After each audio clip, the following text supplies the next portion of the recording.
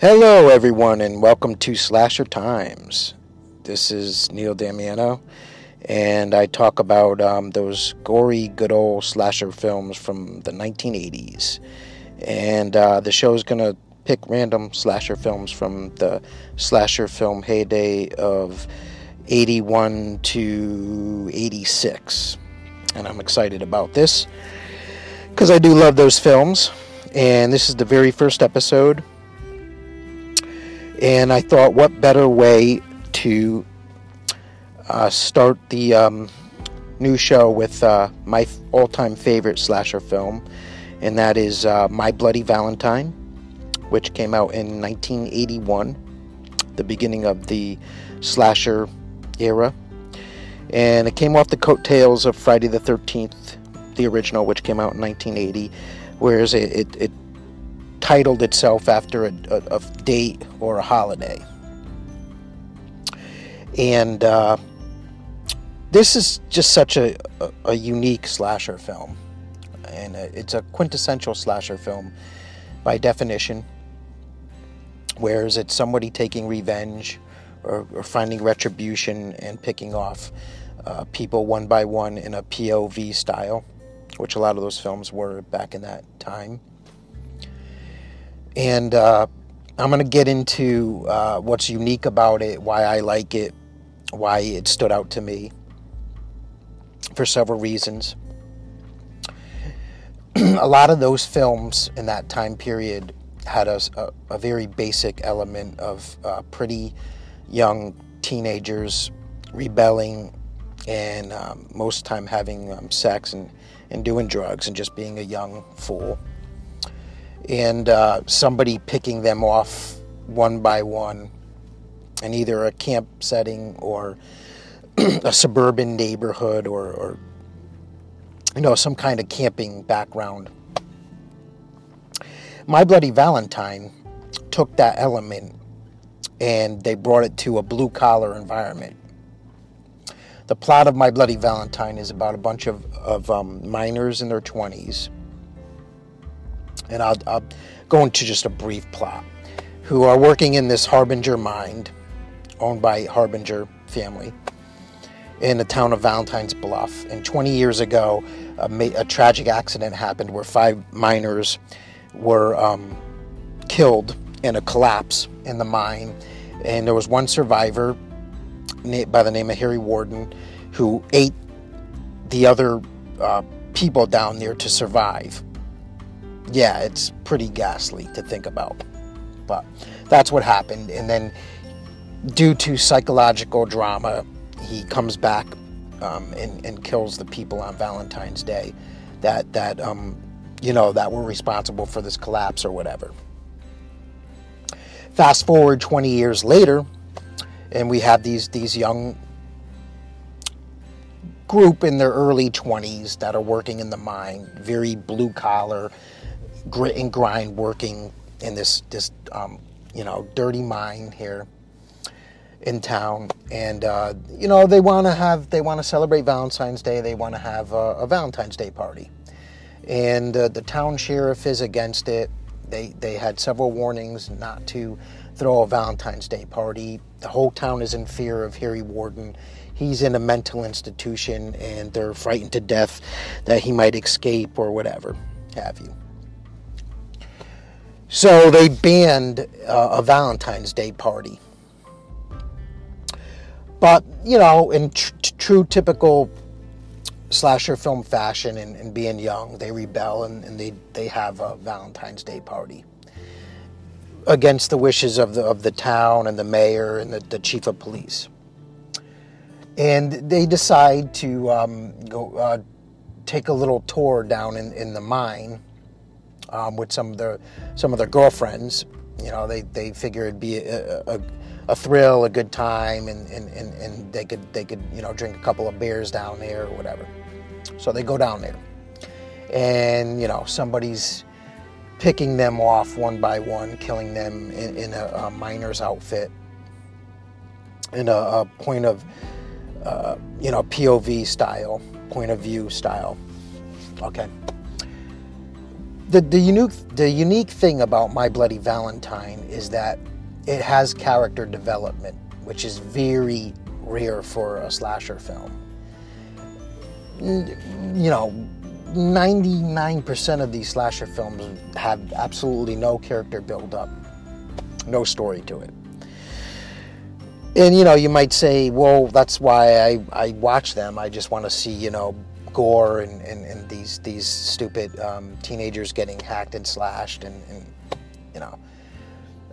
that element of suspense and horror and gore. I get it.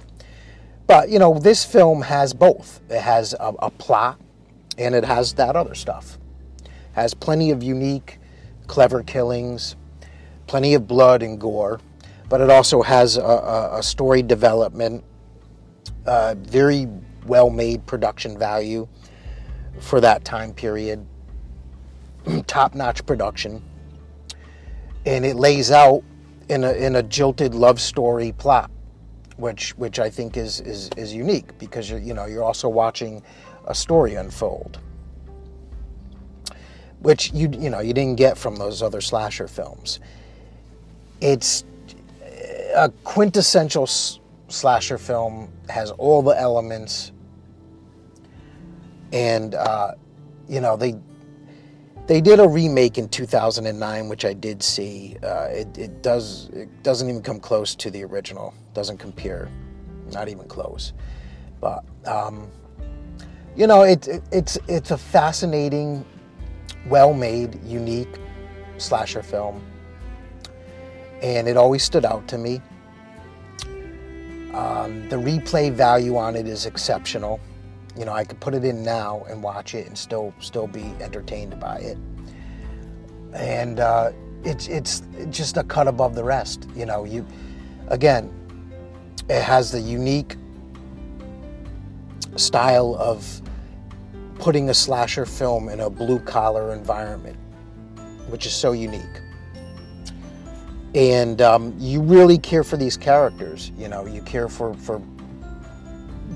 what's happening to them. The story keeps you interested.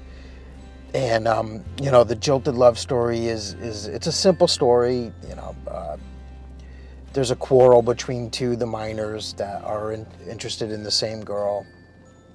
The pretty blonde of the town named Sarah, and they're fighting over her, basically. And you watch it unfold. But I can't think of any other slasher film quite like My Bloody Valentine. It's just cut above the rest, so unique, and I never get tired of watching it. It came on every February on the movie channel, and I watched it as a kid, and I was fascinated by it. It scared me to death. The outfit, the killer outfit, the mining outfit, all black, dark, with the mask and the heavy breathing and the pickaxe. All those elements just, was just a sick, twisted presence that this killer had. And, it scared me to death as a kid, but it's just such a sick outfit. And it never got a part 2, which is, I've always wondered why it never got a sequel. But I kind of like that it didn't get a sequel, because it just stands alone. It doesn't really need a sequel. It's a solid enough of a story. They did the ending. There's a twist ending, and it does have an ending that possibly could lead into a sequel. But they never did. I read some articles that they were going to have a sequel called The Day of the Miner, but it never got greenlighted. But it's just a fascinating slasher film, and it gained popularity over the years. I know it was a high video rental film in the video rental era, and it's basically considered a classic now. But at the time it fell under the radar in slasher films, because it got overshadowed by the popular slasher films that ended up becoming into franchises like Friday the 13th, A Nightmare on Elm Street, and those kind of films, Hellraisers, and those kind of franchised horror films. But you know, it has a huge fan base, and it continues to grow, and the younger audiences are discovering the original, which is fantastic. Which is one good thing that the reboot did in 2009, is that it you know, shined a light on the original and made the younger generation go back and watch this fantastic film. So I'm glad that it did that, and it will always be my #1 slasher film, and I can't praise enough about it. Again, unique storyline, great plot, fantastic production value, some silly elements in it. The acting is kind of hokey, but that's what makes it great. There's some silly kind of elements to it too. They give homage to a lot of the precursor slasher films. Like, they have their own Ralph, who's the bartender of the bar that they hang out at, who's constantly warning the kids about, you know, going down into the mine and having this Valentine's Day party like Ralph did in Friday the 13th, kind of you're all doomed aspect, and you know, it gives homage to that, which I thought's pretty cool. So, you know, it has all the essential elements of killing, of suspense, of story build-up, of twist ending, homages, scary ass outfit of the killer, POV killing style, and again, I can't praise enough about My Bloody Valentine. And I hope that you'll keep tuning in to Slasher Times as I wrap this up. And again, this is a new show for me, and it's going to be all based all on slasher films from the 1980s, and I'll be picking them random and breaking them down, why I like them, and the influence it's had on horror culture from the 80s. And I do hope that you'll continue to tune in. I thank you for watching, and keep watching horror.